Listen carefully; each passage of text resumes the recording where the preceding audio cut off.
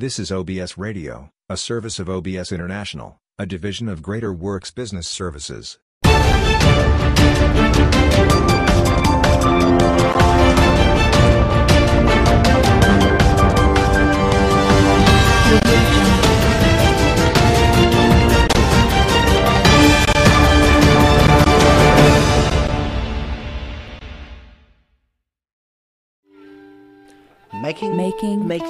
Making contact.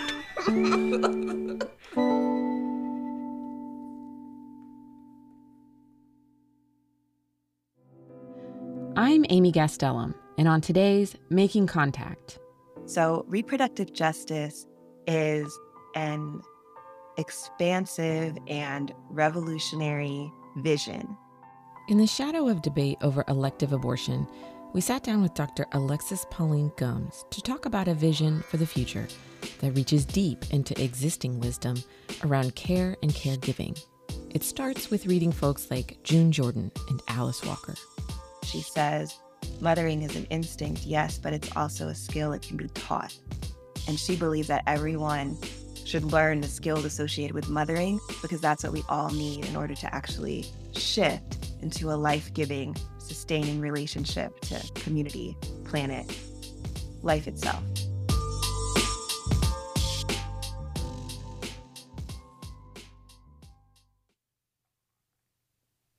When the Supreme Court overturned Roe v. Wade, the loss of federal protection for elective abortion has forced individual states and even more intimate communities to grapple with their own beliefs and identities.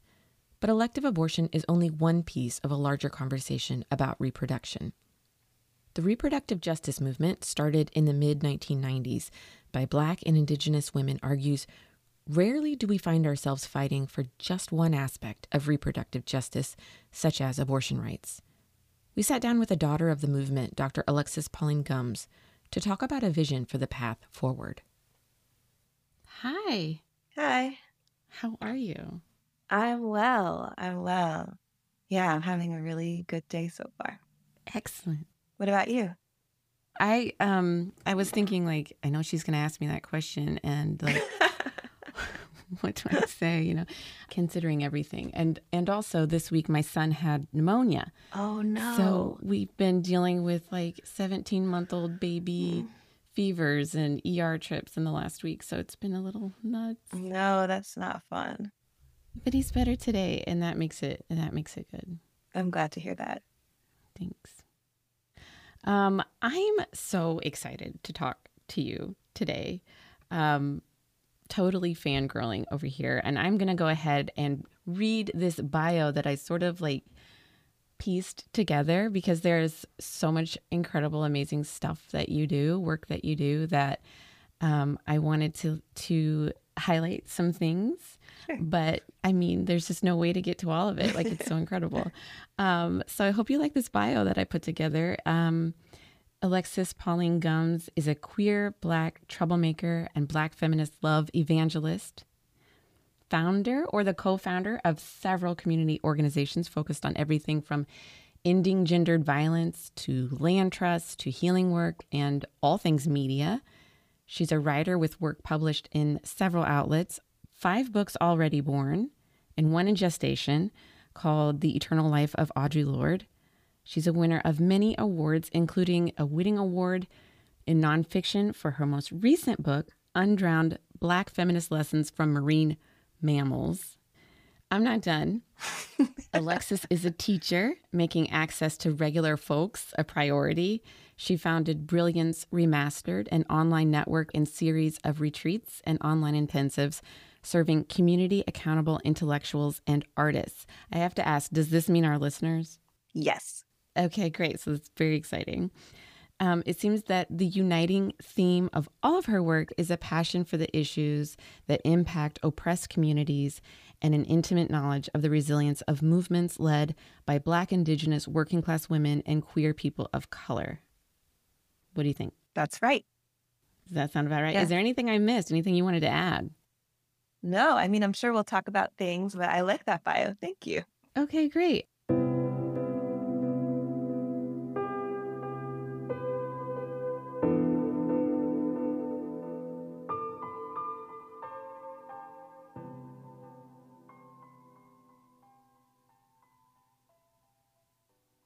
Today, we're going to be talking about the book, one of your babies that you co-edited with China Martins and Maya Williams. This book is really very, truly dear to me. Like, it's my friend. Mm-hmm. And the book is Revolutionary Mothering, Love on the Front Lines. And if it's okay, I wanted to read some praise from Alice Walker. Oh, I love that. Revolutionary Mothering, Love on the Front Lines is juicy, gutsy, vulnerable, and very brave. These women insist on having their children in a society that does not welcome them, in a world that is rapidly falling apart. Their dream for their children, based on their love of them, encompasses the sorrow and the joy that mothers everywhere, whether human, animal, or plant, feel at this time. A radical vision, many radical visions of how to mother in a time of resistance and of pain. There's a beautiful preface in the book by Professor Loretta Ross that it gives it as sort of a rich, almost like sensorial context to the formation of the reproductive justice movement. And in a minute, I am going to ask you to tell me the birth story of the book.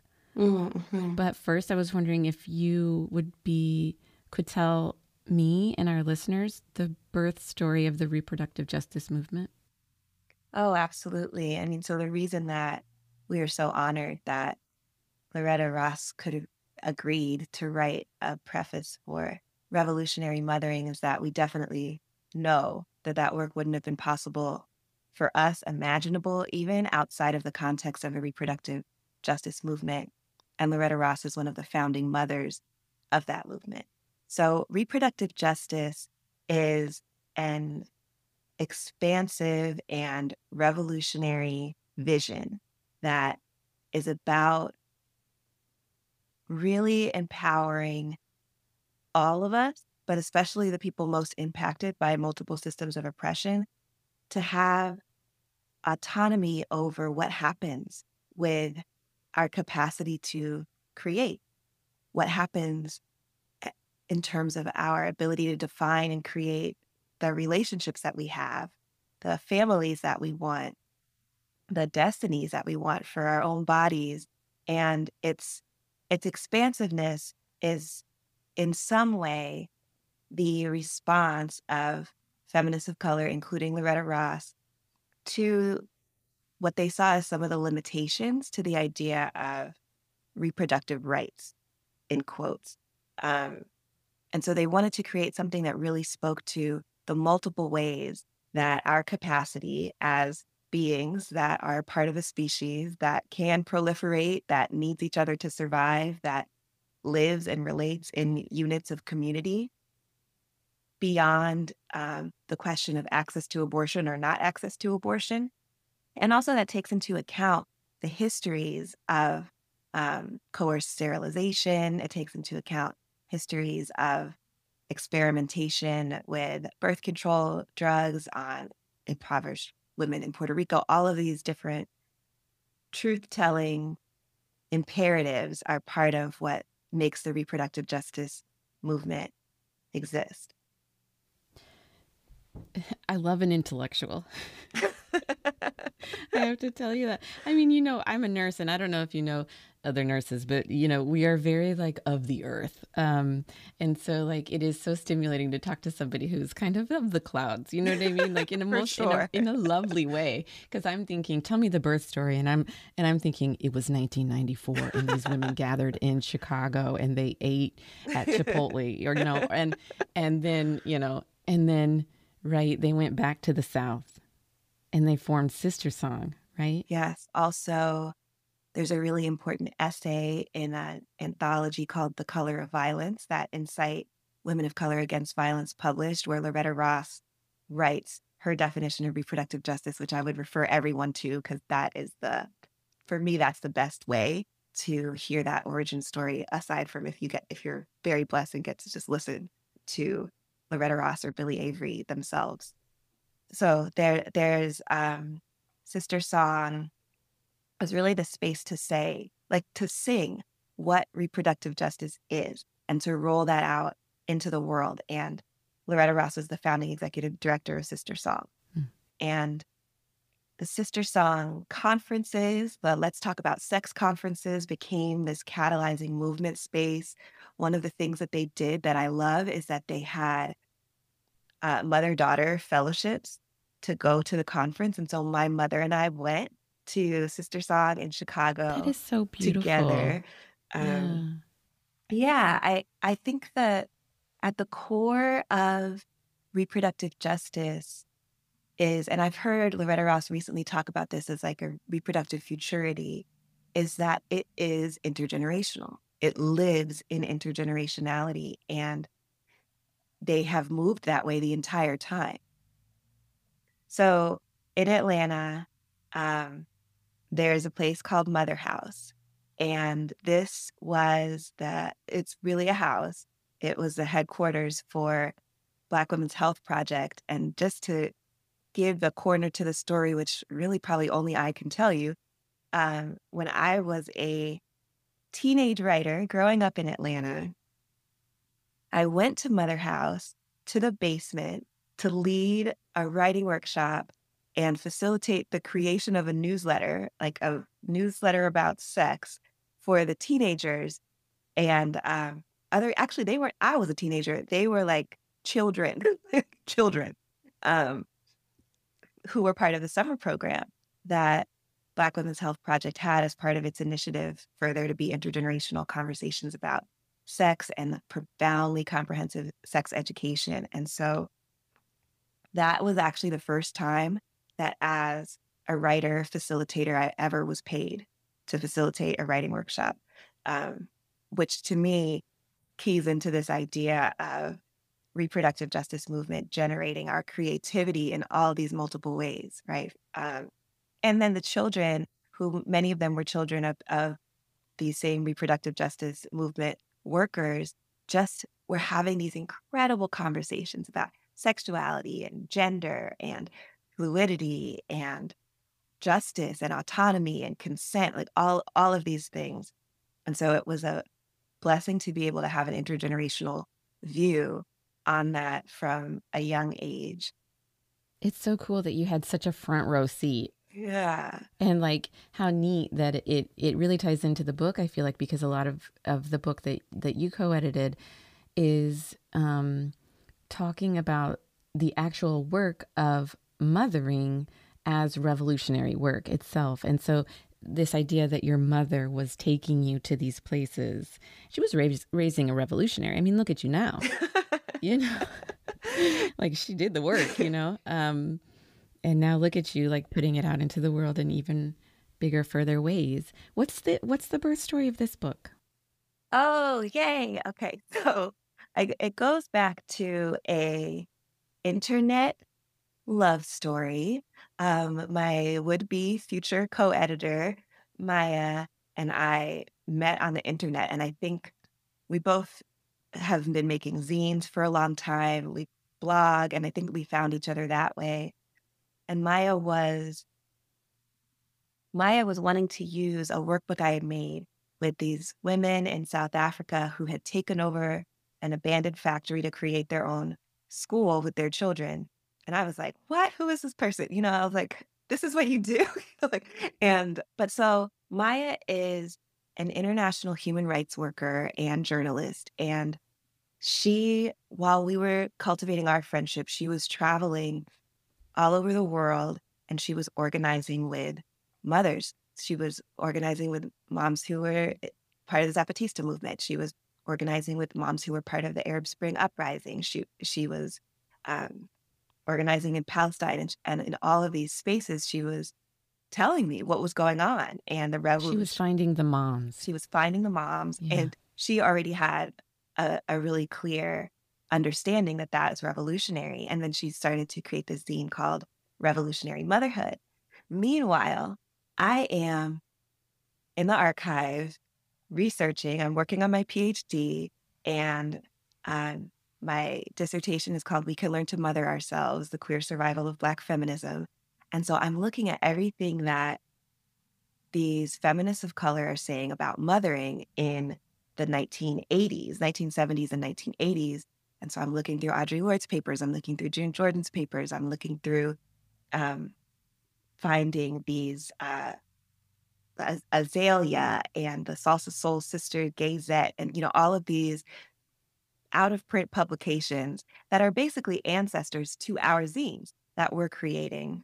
And I'm telling her what I find, right? And so she's like, listen to what happened in Gaza. And I'm like, listen to what George said in 1977, And at some point we were like, okay, this conversation that we're having is actually a real conversation. Like we are meant to put together this archive and legacy of a revolutionary approach to mothering and contemporary people who are living this and practicing it right now. So we should create an anthology.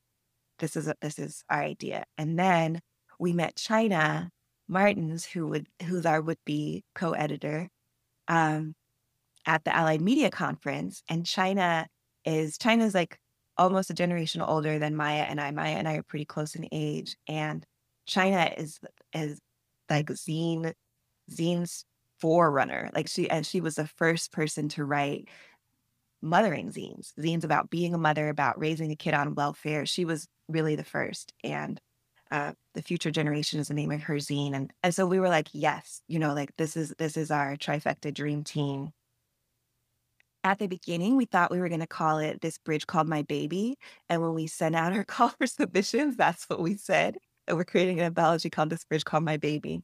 And, so many people sent in essays and poems and stories. And we were like, whoa, this is amazing. And we started this process of the intensive work of creating an anthology. And it took like 7 years before it actually existed in print.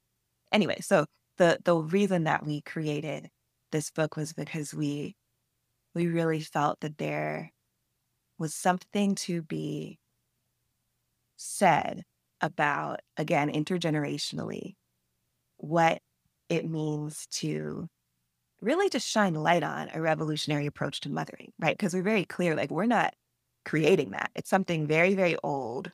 Mm-hmm. It's really important to us that, we were like over the moon, ready to pass out when Alice Walker wrote that blurb, because her idea of democratic motherism, it talks about mothering as a form of being in the world and really as the ethical form of being in the world, and that it can include everyone. Mm-hmm. And there's a line in that essay where she says, mothering is an instinct, yes, but it's also a skill. It can be taught.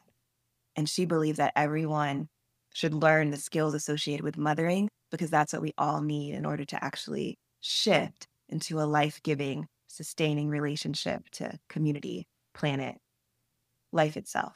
And so the deepest thing that we wanted recognition for all of this revolutionary labor that we're naming as revolutionary mothering that has been happening for generations, and without which certainly the three of us wouldn't exist as who we are, or maybe at all. And it's possible to think that maybe life wouldn't exist, right? There are these constant acts of life-giving and care that are transformative and revolutionary because they exist right up against these forms of oppression that have seemingly done everything to eradicate them. Wow. That's quite a birth story. Yes, thank you for asking. Well, I have to tell you, like, the reason why I reached out to you recently about doing this interview and talking about this book that was published in 2016. It's not like there's like a timely stamp on this or whatever, except that there is. Right. Because I have to tell you, I was raised in central Indiana by lesbian pastors. So Protestant, right? So while I don't practice religion anymore, I have this tendency that I think is residual from my raising, that is during times of stress or confusion, like to go to text. Mm-hmm. Protestants love their Bible study. I got to tell you that. I don't know if you knew that, but I didn't know that. Protestants love their Bible study. So I don't really turn to the Bible, but I go to my bookshelf, and I feel like all of our different states and communities are pretty much trying to decide who they are. Yeah. I mean, I have not heard the word abortion so much ever in my life before being discussed openly. Mm-hmm. So I want to know, are there other things that you think people could be reading right now as they're kind of grappling with whatever is happening in their communities? Oh, what a great question. I mean, of course, people we've mentioned, right? Alice Walker is somebody who to always read, but I would say especially her essays. When we think about abortion, she's somebody who's been very open about the fact that this is a part of her experience and her early politicization as a young woman, a young college student. And she has this expansive perspective that I draw on over and over again. So read more Alice Walker. June Jordan, definitely. So, and I'll just say the essay that we were so honored to print in Revolutionary Mothering is called The Creative Spirit in Children's Literature. And this is the place where June Jordan makes the proclamation that love is life force. And this is a talk that she gave at a conference about children's literature at Berkeley in California in 1977. And the first sentence is just, love is life force. That's it, the end. Like that's everything right there. And she goes on to offer this incredible, expansive definition of what creativity is, what creation is, and how it exists within all species. And then she talks about the accountability of what our intergenerational conversation is, right? So what's at stake in children's literature for June Jordan is what is the possible conversation we can have between generations? And she just goes deep into like, what is it? What are the fears that brings up in adults? What's disrespectful about not talking about certain things with young people? And before we get away from it, I do want to, if it's okay, I want to read like just a very short piece from this essay that you're making reference to, if it's okay. Mm-hmm. June Jordan says, and it seems to me that love, that is serious and tender concern to respect the nature and the spontaneous purpose of other things, other people, will make manifest a peaceable order among us, such that fear, conflict, competition, waste, and environmental sacrifice will have no place. That passage means a lot. It's like, that's everything. Like, what else is there That's to say? everything, Like right? said. It's everything that we need. Like we would do this one thing. Yeah. We would do this one We thing. could just like live like this. Yeah. Yeah, I think that I can never get too much of June Jordan. So I turn to so many. I turn to Angela Davis. I turn to my dear sister Adrienne Marie Brown. I turn to Walida E. Marisha. I turn, of course, to Loretta Ross. So I'm creative writing editor at the journal Feminist Studies, and there's a resource on the Feminist Studies website that, in response to the Supreme Court decision, that we decided to create, and it kind of chronicles because this is an issue that is in the journal all the time.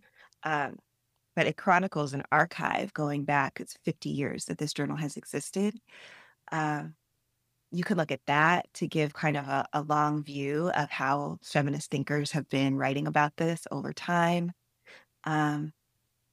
There's so much reading to do.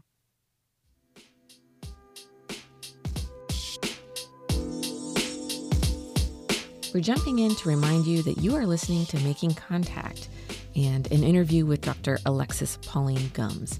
Visit us online at radioproject.org, where you can join the conversation with a comment. And now back to the show.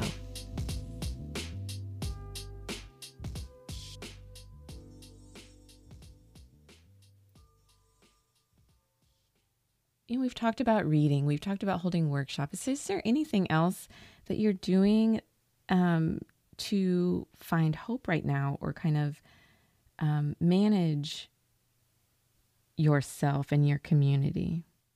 Hmm.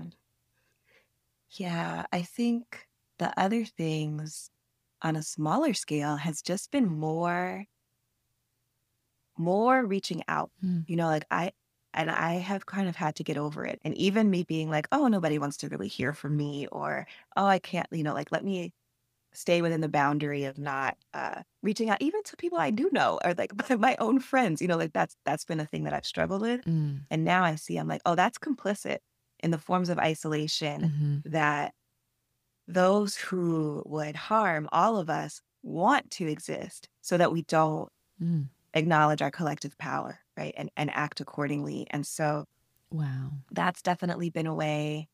I am, I am not a nurse, but I'm like a major distributor of just raspberry leaf to people, like it's just, I'm Yes. like, this will help. Yes. I have my little peppermint raspberry leaf. Your tinctures Yeah. and your Yeah. The witchy tea, brews. I love all it. of that. Yeah. And also just that practice for myself, I mean, it's Mm. tied to what Loretta Ross is talking about, this legacy Mm-hmm. of us taking care of ourselves and each other and learning what that takes in relationship with the natural world. Mm. Mm-hmm. Taking care of yourself is revolution. Taking care of your children is revolution. As a mom of human babies, it doesn't always feel that way because it is work that is unseen and unappreciated by capitalism completely. Mm-hmm. And so it to all you moms out there, keep your head up like you're doing it. Yes. And to all the people who are doing mothering work that isn't to human babies, it's important work too. Absolutely. Absolutely. And I think that's one of the things that our dream for revolutionary mothering includes. It's to say Mm-hmm. that the exact isolation that you're talking about, where capitalism pretends to not value the labor of mothering, but it needs it It needs it. It at the same requires it, time. doesn't it? Right. Doesn't it? That is what we want to shine a light on.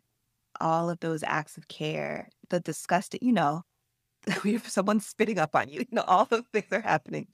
Those have such revolutionary potential. Mm. And what would a world be like where we valued that in such a way that the actual labor of it wasn't isolated either, right? Mm-hmm. And that is, in fact, dangerous to capitalism. It's certainly dangerous to any system that would want to disempower anyone, but particularly disempower women, because, there's too much love. There's too much love and creativity. And when we collaborate on it, That's some powerful stuff. that's it. Love is life force. Yeah, I love that. Yeah. All right. Well, yes. So thank you so much for having me. It's great to meet you. And I also just want to honor what you're doing, how you're using this platform, how you're using your own perspective and expertise to create this really supportive and transformative space. I'm grateful for you. wow. Thank you for saying that. I'm grateful for you. You have a wonderful day. You too. Bye-bye. Bye. And that's it for Making Contact today. I've been your host, Amy Gastelum. If you've enjoyed this episode, please review us on Apple Podcasts and share it on social media. On Instagram, we are Making Contact Radio Project. On Twitter, we are making_contact. To learn more about us and to access other episodes for free, you can visit us at radioproject.org. Until next week.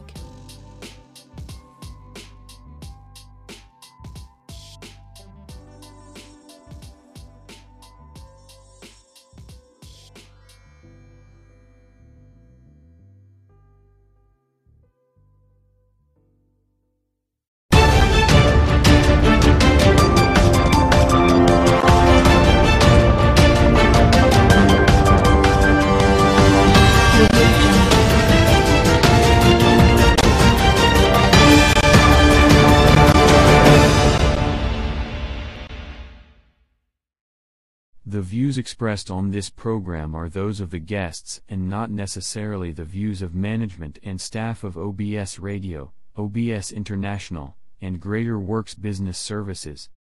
Guests who appear on this podcast are not required to pay a fee and is made possible by radioguestlist.com. For more information, please visit our website at www.obsintl.cf. Follow OBS on Facebook at www.facebook.com/austerlid_broadcast-section. If you want to contribute financially to help us continue broadcasting, please go to paypal.me/obsintl. Thanks for tuning in. We will see you next time. This is a presentation of OBS News, which is responsible for the guests and comments. This is OBS Radio, a service of OBS International, a division of Greater Works Business Services.